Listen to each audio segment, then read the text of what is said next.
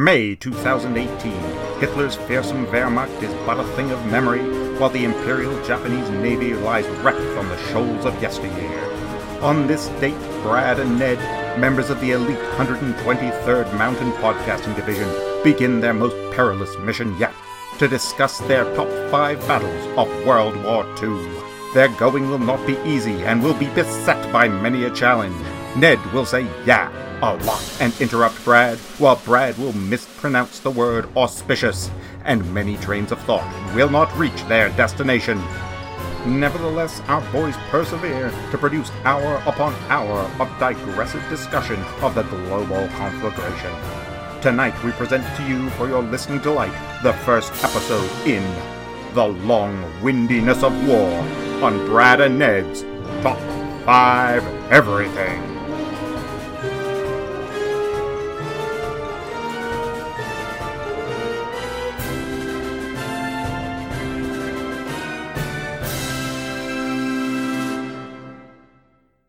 There's squiggly lines coming up. That's the sign that the machine is working. The machine is working. Welcome to the machine. Welcome to the machine. Welcome to another Brad and Ned Top 5. And keeping with the theme of last week, which I haven't actually posted yet, and wasn't even last week. It was like 3 weeks ago. It was like 3 weeks ago. Because that's just how we roll. We're staying in the realm of human conflict, tribulation, and misery, and we're talking... Fun. Fun. Yeah, summertime, summertime conversation. Yeah. Yeah, well, we were thinking, I texted you today, and I thought, we're early May, VE Day is upon us, so let's think of... When is it? Is that the 8th? May 8th. 8th, yeah. Yeah, May 8th. So let's think of the top 5 battles of World War II. According to us. According Not necessarily to us, yeah. According to... Not according, but I feel like we should be able to justify it why we feel it is for some reason. Absolutely. Yeah. The battles that really touched us. Just the battles that kept... really, made us whole. Yeah, exactly. Really, you complete me. It was a real Kursk. Really, our largest tank battle. Yeah. It's like just a potpourri. It's just so complete. Yeah. All right, man. Well, yeah. So here we. So, how are you doing today? Beautiful weather out there today. It is nice weather. It's gorgeous. Yeah, it seems like kind of an odd day to be talking about the horrors of the Second World War, but here we are. Yeah, I spent a lot of today napping. I took a short nap, but I wanted to nap more. Yeah, well, I mean, let's face it, we're in our napping years. Oh, yeah, I always want to nap more. Yeah, there's like I've never woken up. On napping. Oh my god, top 5 naps. Yeah. Yeah, because I have never woken up from a nap and said, that was exactly the right amount. I'm done. Yeah, time to get on with my day. They say that there is a point like 30-minute nap or 20-minute nap just gives you what you need and then gets you back out the door. And you don't feel groggy or tired. But that's like productivity napping. Like I am napping so I can do more with my day. But I don't nap that way. I nap that way to do less with my day. That's true. Just to fill up the time. Yeah, I am napping so I don't have to speak to my children. Yeah, fair enough. Yeah. Fair enough. Yeah, okay, I'll go with that. Yeah. Yeah, I didn't take any nap. I took a short one, but not as much as I like to. Hopefully tomorrow. Yeah, Sunday's a good nap day. Yeah. Okay, well, let's get cracking. So we've already covered it. We're going to do top 5-ish World War II battles according to us. Yep. Buddy, I want you to run it off with it. Okay, so we were just upstairs watching Toronto's continued collapse in the face of the Cleveland Wehrmacht. Oh, I was hoping you wouldn't mention that. Yeah, and it brought to mind a little battle that I think it's a good way to start off because it's kind of chronologically the first one in World War II. Although I actually have one that goes before, but we'll discuss that later on. Okay. I'm going to talk about the Battle of France. The fall of France. The fall of France. The fall of France, the summer of 1940, or June of 1940. Yeah, May to June. Yeah, May to June 1940. About 2 months, Yeah, it lasted then 6 weeks. Classic. Brilliant. Yeah. Brilliant piece of... It really showed through the 1930s... or even late 1920s, when the German military was at least paying lip service to Versailles, to the Treaty of Versailles, and wasn't rearming. But there was a general staff that had stayed and that's organically. The thing, right? They were just... And so... If that is as much a... Everyone thinks about it as like the superiority of German tanks or the superiority of German airplanes. No. Superiority of German organizational structure and logistics. So everybody had similar numbers of similar stuff. Material. Yes. Exactly. Planes, tanks. And in fact, I would say the French had far superior tanks. Some of their tanks were better. Yeah. They didn't have as large an air force, but they also had the RAF to draw on. Yeah. So those two combined was a larger air force. Equivalent numbers in armor. Mm-hmm. And they were certainly like building up their defenses faster than Germany was in 1940. But the thing is, they just didn't know how to use them. No, and this is where you see that staff planning, like the advent of the combined arms armored division. Yeah, because no one tanks. World War I tanks. Right. I love those big bundles of sticks they always carried on the back to like cross. Drop over so they could go over top. Yeah. Armored warfare really was a bit of an anomaly. No one knew how do we employ these things, and everything was very academic. And I mean, like, obviously, like, the Germans had good plans, but it was actually like improvising on the part of like Guderian and Rommel that actually pulled it off. So it wasn't just like the staff planning; it was the quality of the tactical leadership. The leadership that they had, as opposed. Interesting fact, and we're sort of drifting off, but it's an interesting comparison.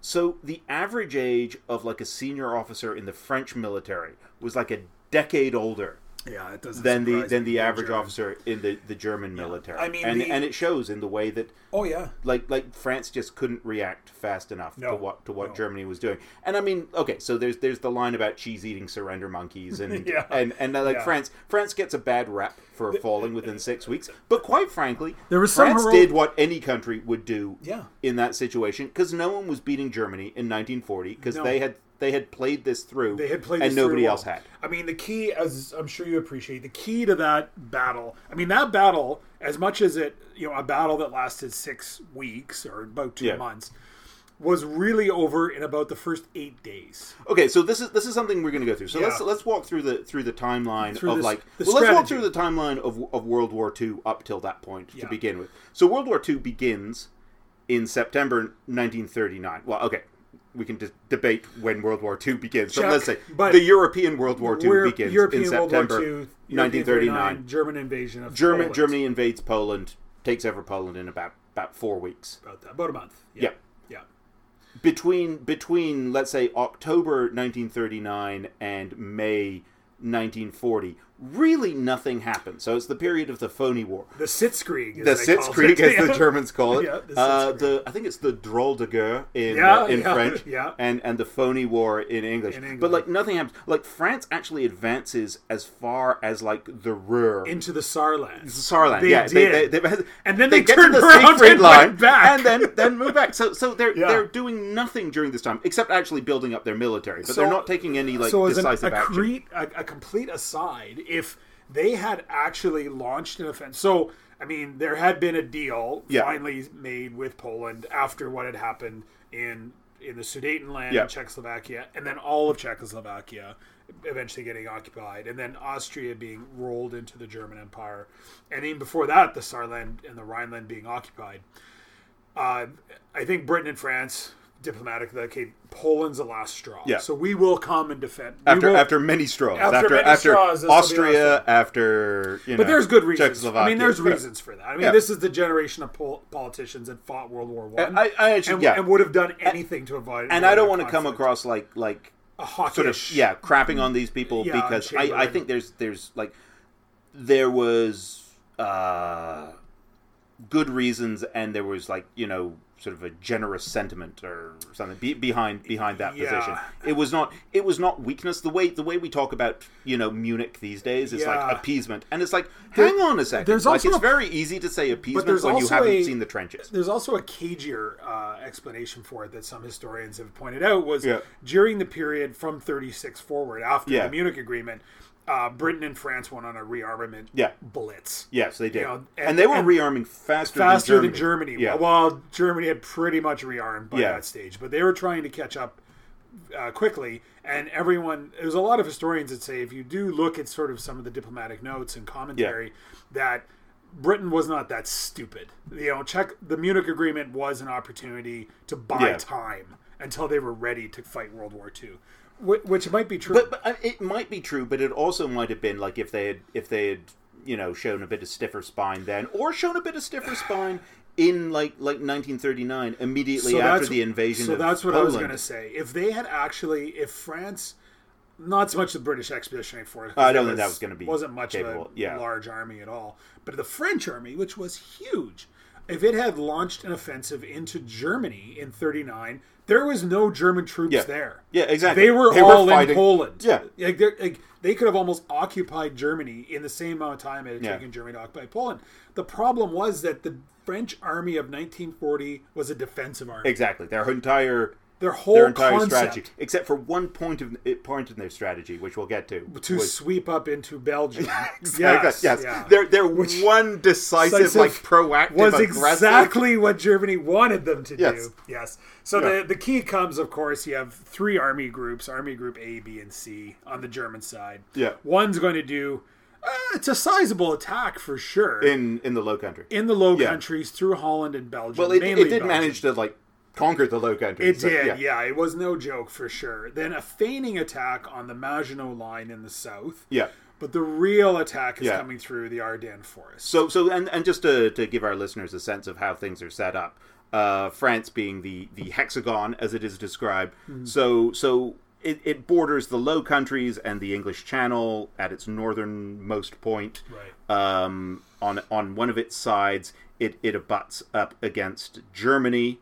To the west, and along that point where it actually shares a border with Germany, they had built obviously the Maginot Line, which was like a very impressive fortification. It's pretty darn cool. And there was a couple of points later on in the campaign, because as much as we call it the Battle of France, it was a campaign. Yeah, there were several battles within the campaign of the Battle of France, and there was a point later on in the second phase of the battle after the British left and France was sort of left by itself to fight in the south, where the Army Group C in the south did launch an attack on the Maginot Line, and the Maginot Line worked. It did work, and by that time you have second tier, third tier militia manning it, and they actually defended that line quite well. But between those 2 points, between the Low Countries and the Maginot Line, which borders with Germany, is a forest, the Ardennes. Yes.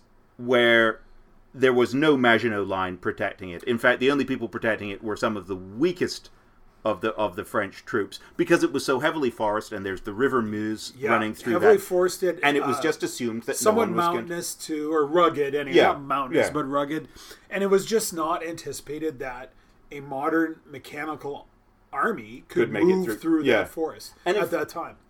And in a way, they're almost right, because this is where your point about the tactical level genius, not the operational or strategic, but the tactical level genius of certain German commanders and the sort of,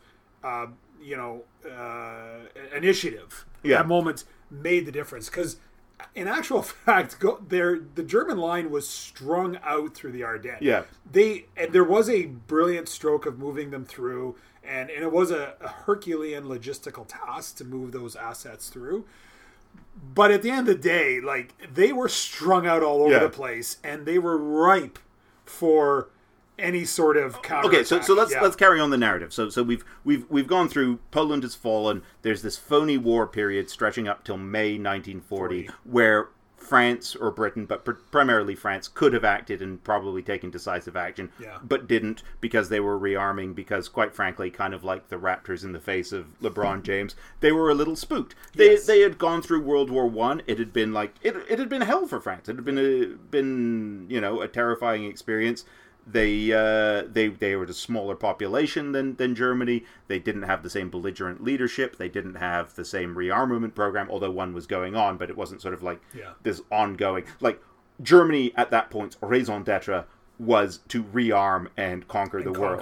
This was not for what France was about. They were very defensive in mindset. Yeah, so they had a very defensive mindset. So they didn't take any action during the phony war. I'm going to say May 10th, somewhere around there, 1940.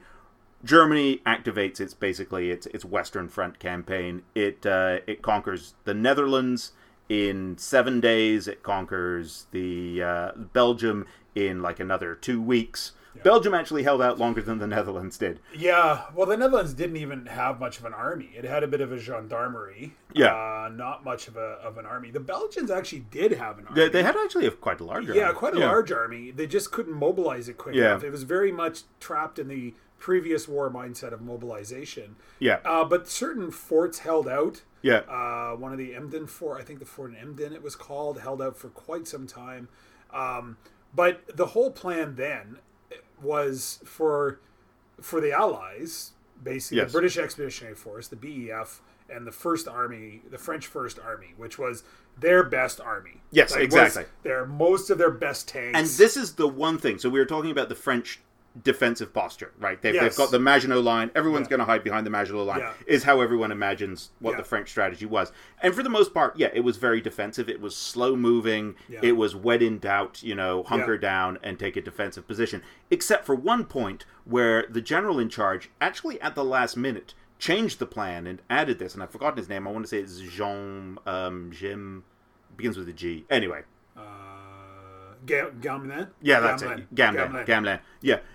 Adjusted the plan and came up with this hyper-aggressive notion of, as soon as the Germans strike, everybody thought the Germans were going to strike through the Low Countries. And to some extent they did, but their main attack came through the Ardennes. Yeah. They were going to rush their best troops, their most mechanized, their most mobile troops up into the Netherlands, take a very aggressive posture, in part to bolster the Belgians, but also and the to fight on Belgian soil. Yes, also, we've heard that argument before. Exactly. So that was their genius plan. So as soon as the Germans mobilized, invaded the Low Countries, France rushes its best troops out of France and into the Low Countries. And then what do the Germans do? We carry on with the story. They move in. They a sweeping attack through the Ardennes. Now again, the Ardennes offensive or the Ardennes attack, which is now many people call the first Ardennes offensive, because there was a second Ardennes offensive, as you'll know, in Christmas of 1944. Oh, is that the Battle of the Bulge? Yeah, Bulge. I was going to ask if that was going to be one of your. It might be, but probably not, because it just didn't really work out. It had no tactical. You're being very coy. I'm being very coy with my battles. Yeah. So, Army Group B moves through the Ardennes. They're held up for a while at Sedan. Yep. But this is the tactical brilliance of the German battlefield commanders. Like, you're right. They're young. Yep. They're aggressive. They're very smart. They're very dynamic. They know their business very well. And they're very quick to adjust plans on the fly. They're not wedded to anything, which is exactly what the French are. Yeah. Yes, like it is true that I think the German doctrine was smarter. Yes, it was. Like they had developed the idea of an armored division, which had an armored regiment or brigade with an infantry brigade and then a combined arms, so it could go and fight.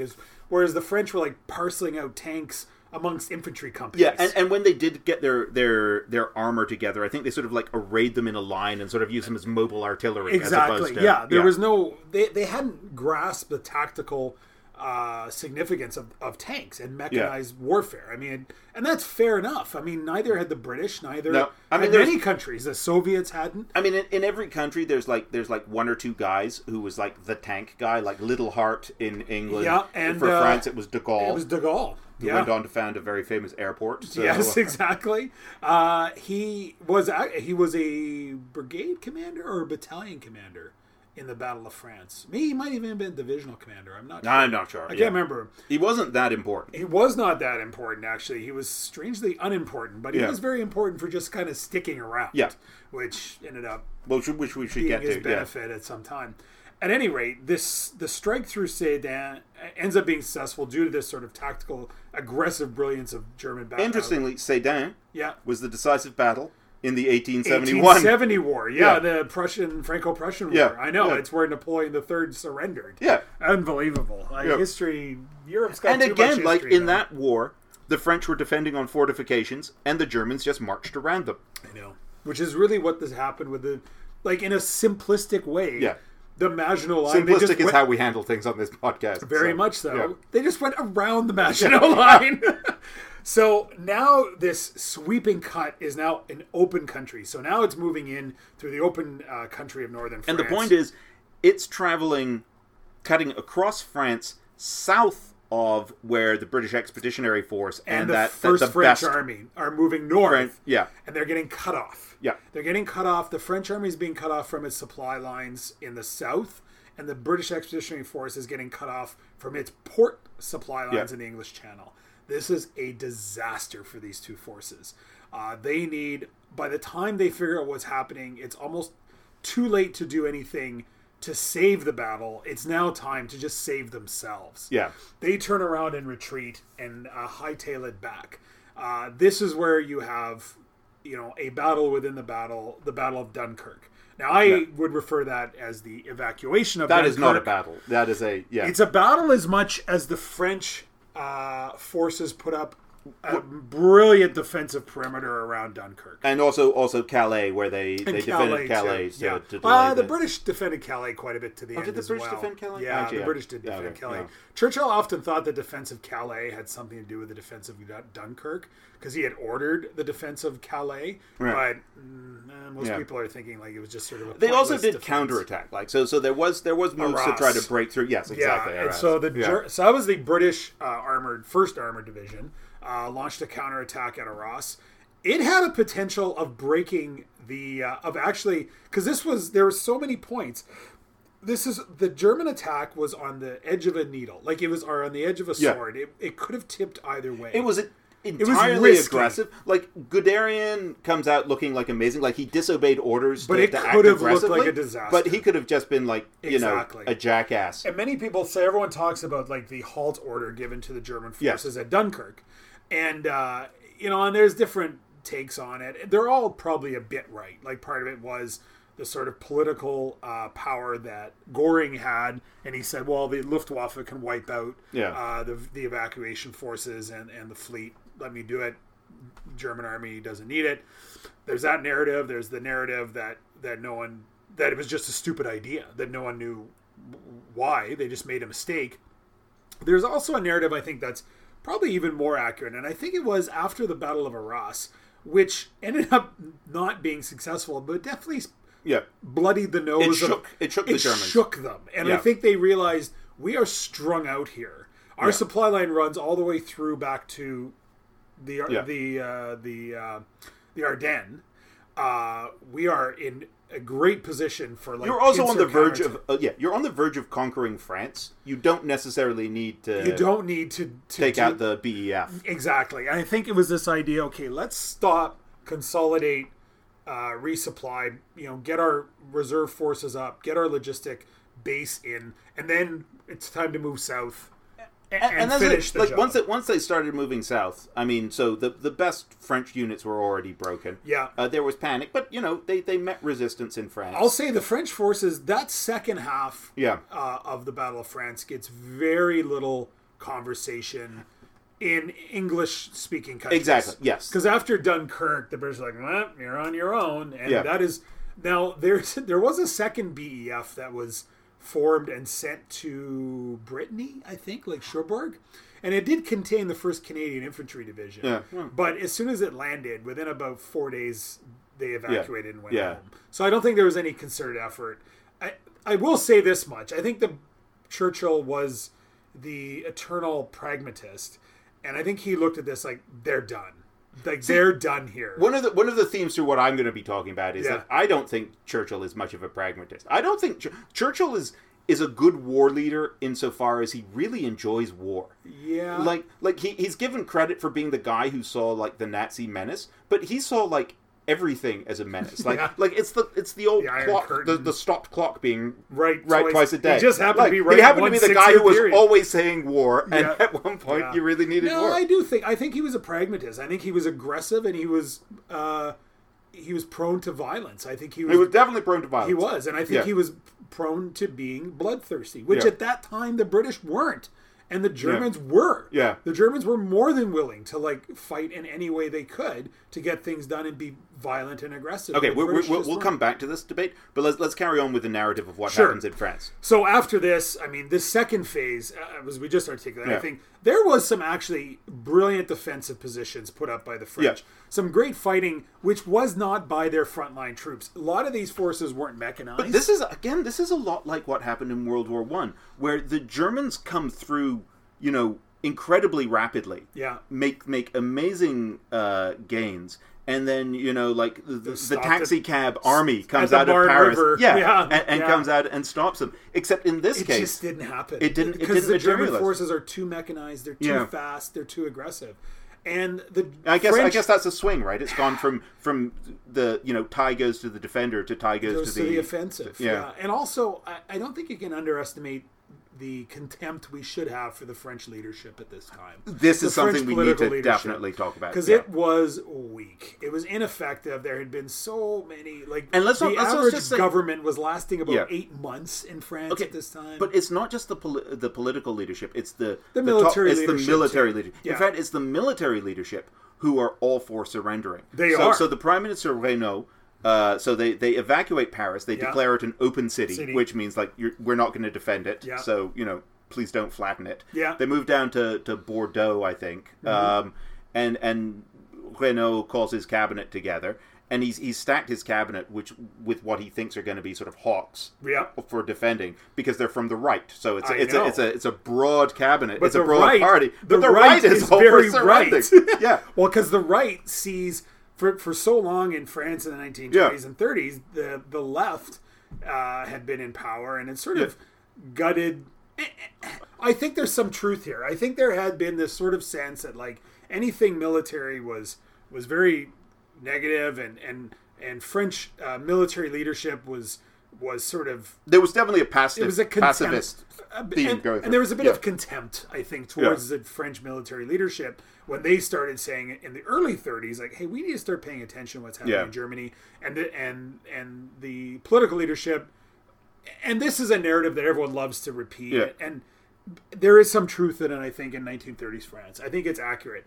But the insult is that leadership, military leadership, that right-wing military leadership, actually looked at Nazi Germany that's what we want. Yeah, exactly. That's what we want. Because that's going to sweep away the Popular Front, the left wing. Meanwhile, the left were the ones who were they were willing to fight. Now, they had kind of shot themselves in the foot 10 years before, but they were at least willing to put up a fight at this time. Yeah, but it was the Popular Front that actually initiated the rearmament in around 38. Yeah, but they didn't do a lot to sort of shake up the military and create a military doctrinal culture. The thing is, so France's military was a very insular group. If you go back to before World War I, the Dreyfus Affair, which is sort of the classic thing. Yeah.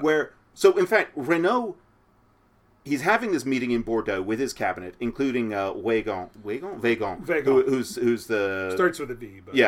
Who's their main general. And he says, okay, so if I order you, they're going through their options. It's well, maybe we should fall back to North Africa and carry on the fight. And he says to Weygand, would you do that if I ordered you to it? And he said, no. And Reynaud, the prime minister, says, but your job is to obey. And Weygand says, no, my job is to defend the honor of the French army. Yeah. Not the French that is so people, not the French nation. That is contemptuous of democracy. That they had created. They considered themselves their own thing, separate from society, and certainly separate from the political class. So this division between the politicians and the military. There's the lesson, buddy. Yeah. There's the lesson. Yeah. In a democracy, the military works for the elected officials. Yeah, and it's dangerous when you come up with It's dangerous when you have these people, when you have such a caste inside the military that feels like it needs to go in a whole different direction. Yeah. We could have a whole podcast on that. Because I think that's where, I'm not going to say France failed, but French leadership failed. Yeah. It wasn't in losing in the early stages. It wasn't not predicting the Ardennes. That move up into the Netherlands was a dumb idea, but nobody knew what war was going to be like back then. It hadn't happened yet. It hadn't happened, and this was a war that no one had seen before. Yeah, but I think it was those decisions that made in the cabinet, after they evacuated Paris. If France is going to be condemned for anything, and I don't even know that you can condemn them for this, but it was the idea that no, we're not just going to capitulate, but we're also going to collaborate. Right. It's when you bring in Pétain, Reynaud resigns, Pétain comes in, sets up Vichy France. That is a dark stain on French history, that period of time. It's interesting because if you look at this is definitely off track, and I feel like we're going to have a 2-3 part podcast. Oh my God, buddy. this one's going to go on. We man. rarely got through. We Yeah. really love doing this, don't Yeah. we? Maybe we should just do it. This is our format now. Yeah. This will be a multi-parter just to prep our people. We won't make you sit here and listen for 2 hours. Yeah. If you look at what had happened with some of the other occupied countries during the Second World War, Norway, for instance, where the leadership left. Yeah, Like exactly. the leadership was like, the we are Netherlands going to did keep the same fighting. thing. Yeah. We're not done here. Like there was no French government in exile wasn't one. except for General de Gaulle and a few who other wasn't guys. a government. No, he was. He just was like him and about 5,000 guys. Yeah. But Churchill, again, I still disagree with you. I think Churchill was more wise than maybe you give him credit, because I think Churchill he understood the importance of France. Yeah. Of France as an entity. And he saw the stain that Vichy France was, and this idea of we need to give France a reason to exist. We need to give resistance in France a reason to exist. This guy is all we've got in de Gaulle. Can this lead in to my next battle? And I'm using scare quotes around battle. Sure. Which I am calling every goofy thing the British did rather than fighting the Germans head on. Particularly in the... So I am talking about the attack on Dakar, the attack on Narvik. What is it? Mer al Kabir. Yeah. So let's start with a few of these. So are these battles that you put in your top 5 battles? No, I'm talking like as a just whole. things afterwards? Like all Well, of, so like the Battle it's of- basically freaking Gallipoli all over again. Yeah, so It's like- Narvik and Norway, that battle happened before the Battle of France. Exactly. So rather than, it's like Britain was trying to think of anything they could do. It's like when I'm trying to get my kids to do their homework. Yeah. They're coming up with everything they can do rather than fighting their homework, or in this case, the Wehrmacht, head on. I won't totally agree with you in that sense. For number one, Yeah. Norway had immense strategic importance geographically. It was April 1940. Yeah, but then again, France this is about is- to be conquered in 2 months. I know, but And no they're one sending their knew troops up. this. Yeah, No okay. one knew this. Yeah. And everyone could see the immense strategic, both a route for Swedish coal. Yeah. Number one, as well as just geographically control over a route to the North Atlantic shipping lanes, which was Britain's lifeline to North America. Norway had immense strategic importance, and I But think it both probably countries wasn't saw a it. priority at that point. Well, it was a priority for the Germans, because it was like they both postured at the same time, but this was the sort of joke. I think France should have been doing other things rather than invading northern Norway. France or Germany. I think France. Look, Germany can do what it's want. I'm not going to give. I'm not going to well, give so advice. France did. I mean, France to didn't Nazi do Germany. like so. No, they didn't really have. They that sent much like to do. some mountain troops there. Britain put up. The Norwegians put up one heck of a good fight. Yeah. But we're just. I mean, they hadn't fought a war in like 150 I'm years. trying to think. What was the last time the Norwegians? Yeah, like they had they very seceded small- from Sweden peacefully. I think in 1905. They did. Like they have no history of conflict outside who of they- the Middle Ages. Yeah. It just hadn't happened. Yeah. So they had a very small militia, next to no air force, no real navy. They put up quite a scrap, but that was sort of reflected again in their king, who was not apparently immensely popular through the 1930s. He was actually a king that was sort of forced upon them by Sweden, but he ended up being this image of them to rally around, because there was definitely a sense of embarrassment in Norway that they allowed themselves to be conquered. Well, it's better than Sweden. Yeah, Who just like, sort of we're neutral. No, you're contemptuous. not. You're basically selling coal to collaborating. the, You're selling coal to the Nazis. steel to the Nazis. Like, So Norway definitely, and so a lot of Norwegians did get out to continue fighting, along with the leadership. But this is the gap that France doesn't have. but I guess the. And I don't want to just focus on Narvik, because there's so many of these goofy little British operations, like the Dam Busters, like the U-boat pens in Saint Nazar, and all these like these raids and stuff. Yeah, But I it's think a always lot of trying that- to so some of just these- land in Norway and open. Normandy and open a second front. So I think a lot of these things are the byproduct of the fact that the British did not have the resources. In like exactly. 41, 42. No, and they just didn't. They couldn't land in France. So we've got Narvik.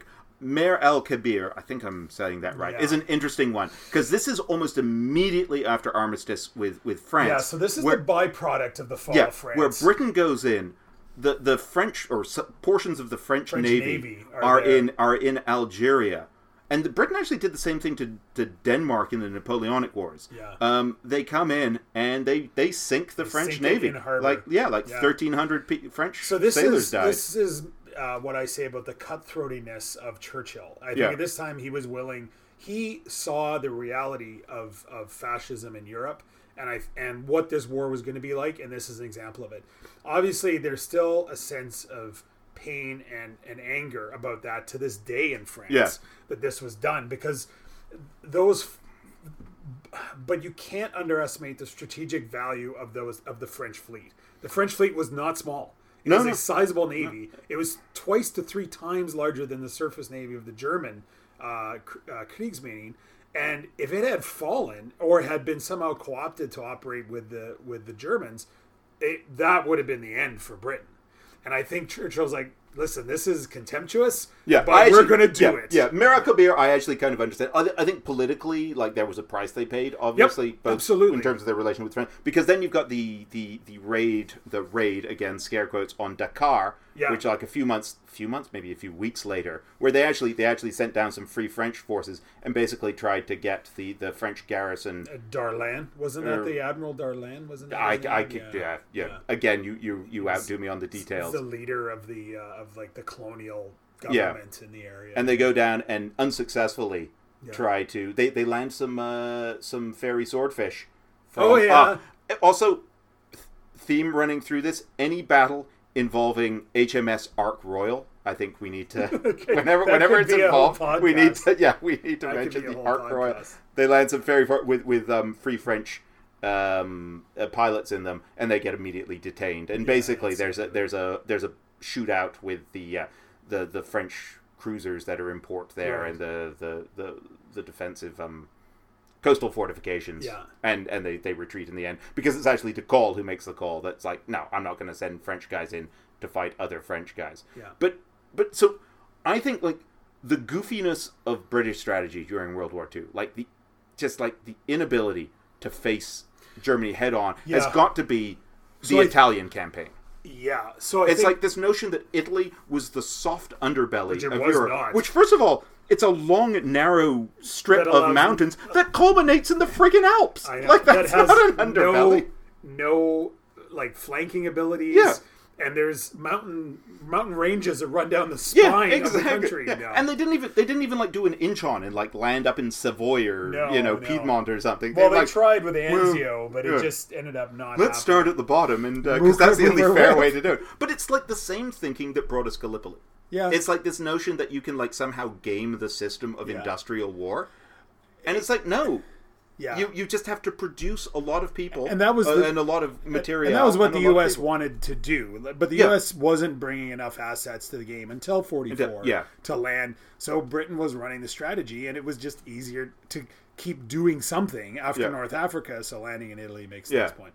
We are getting off track here, man. These are supposed to be defined battles, Battle of France. No, because I got to admit. Oh, like, so your new battle is in here now? No, my battle, I've been fast and loose with the rules, and my battle was goofy things Britain did. Rather that's than your battle. That's rather than, because I mean, it's like the raid on Dakar is not a full entry. I mean, goofy things. I mean, so I don't know. Like, I think it's bad strategy. The invasion of Italy. Yeah. Like, it knocked Italy out of the war.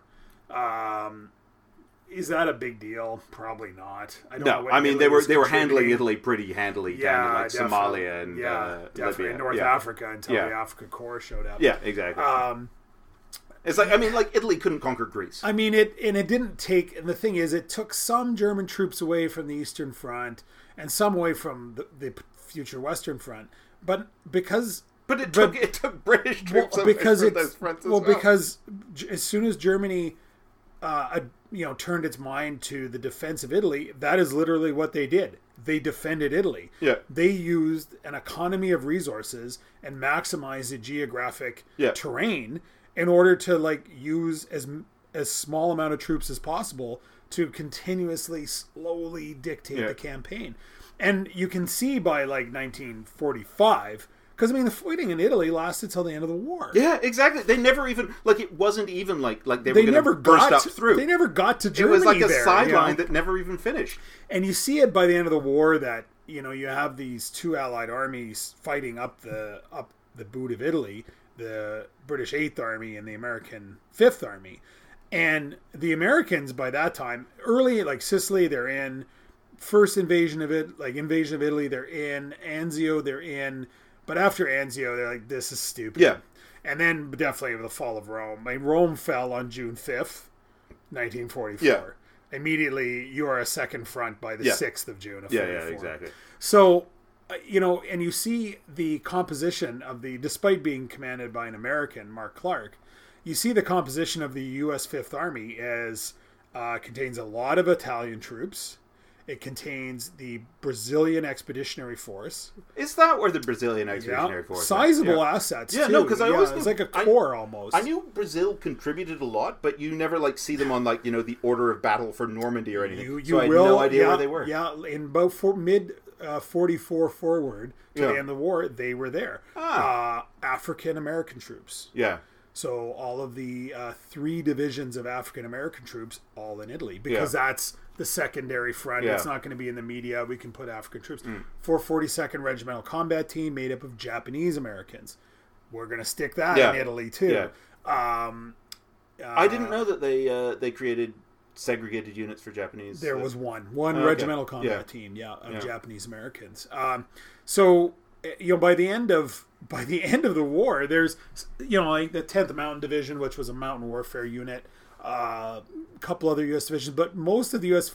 5th Army is not American at all. Yeah. It's Brazilian, it's South African, it's got some British troops in it, it's got quite a few Italians, and then most of the U.S. troops are actually African American or Japanese. So can I just say one last thing on my battle being the goofy things rather than actually fighting the war? Yeah.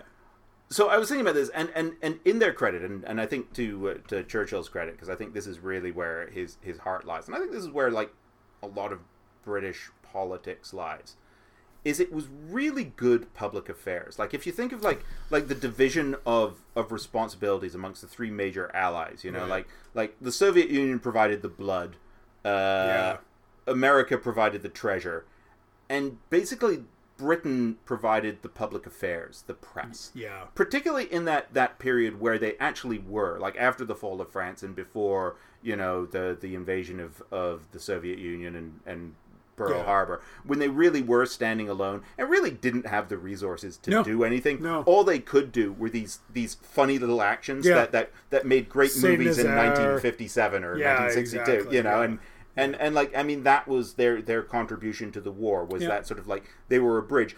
After both the Soviet Union and America were involved, Britain could probably have stepped out of World War II, and it would have ended the same. It wouldn't have ended as quickly. No, it would, because you can't underestimate the contribution of British military in the Second World War period, everywhere from Burma. But between them, the Soviet Union and America were You're going to beat absolutely Germany. right. You're absolutely right. It's amazing Germany held on as long as they did. Yeah, it's actually sad. Because they did it to the detriment of their own nation and their own people. Well, and many other people as well. But really just the collapse on themselves.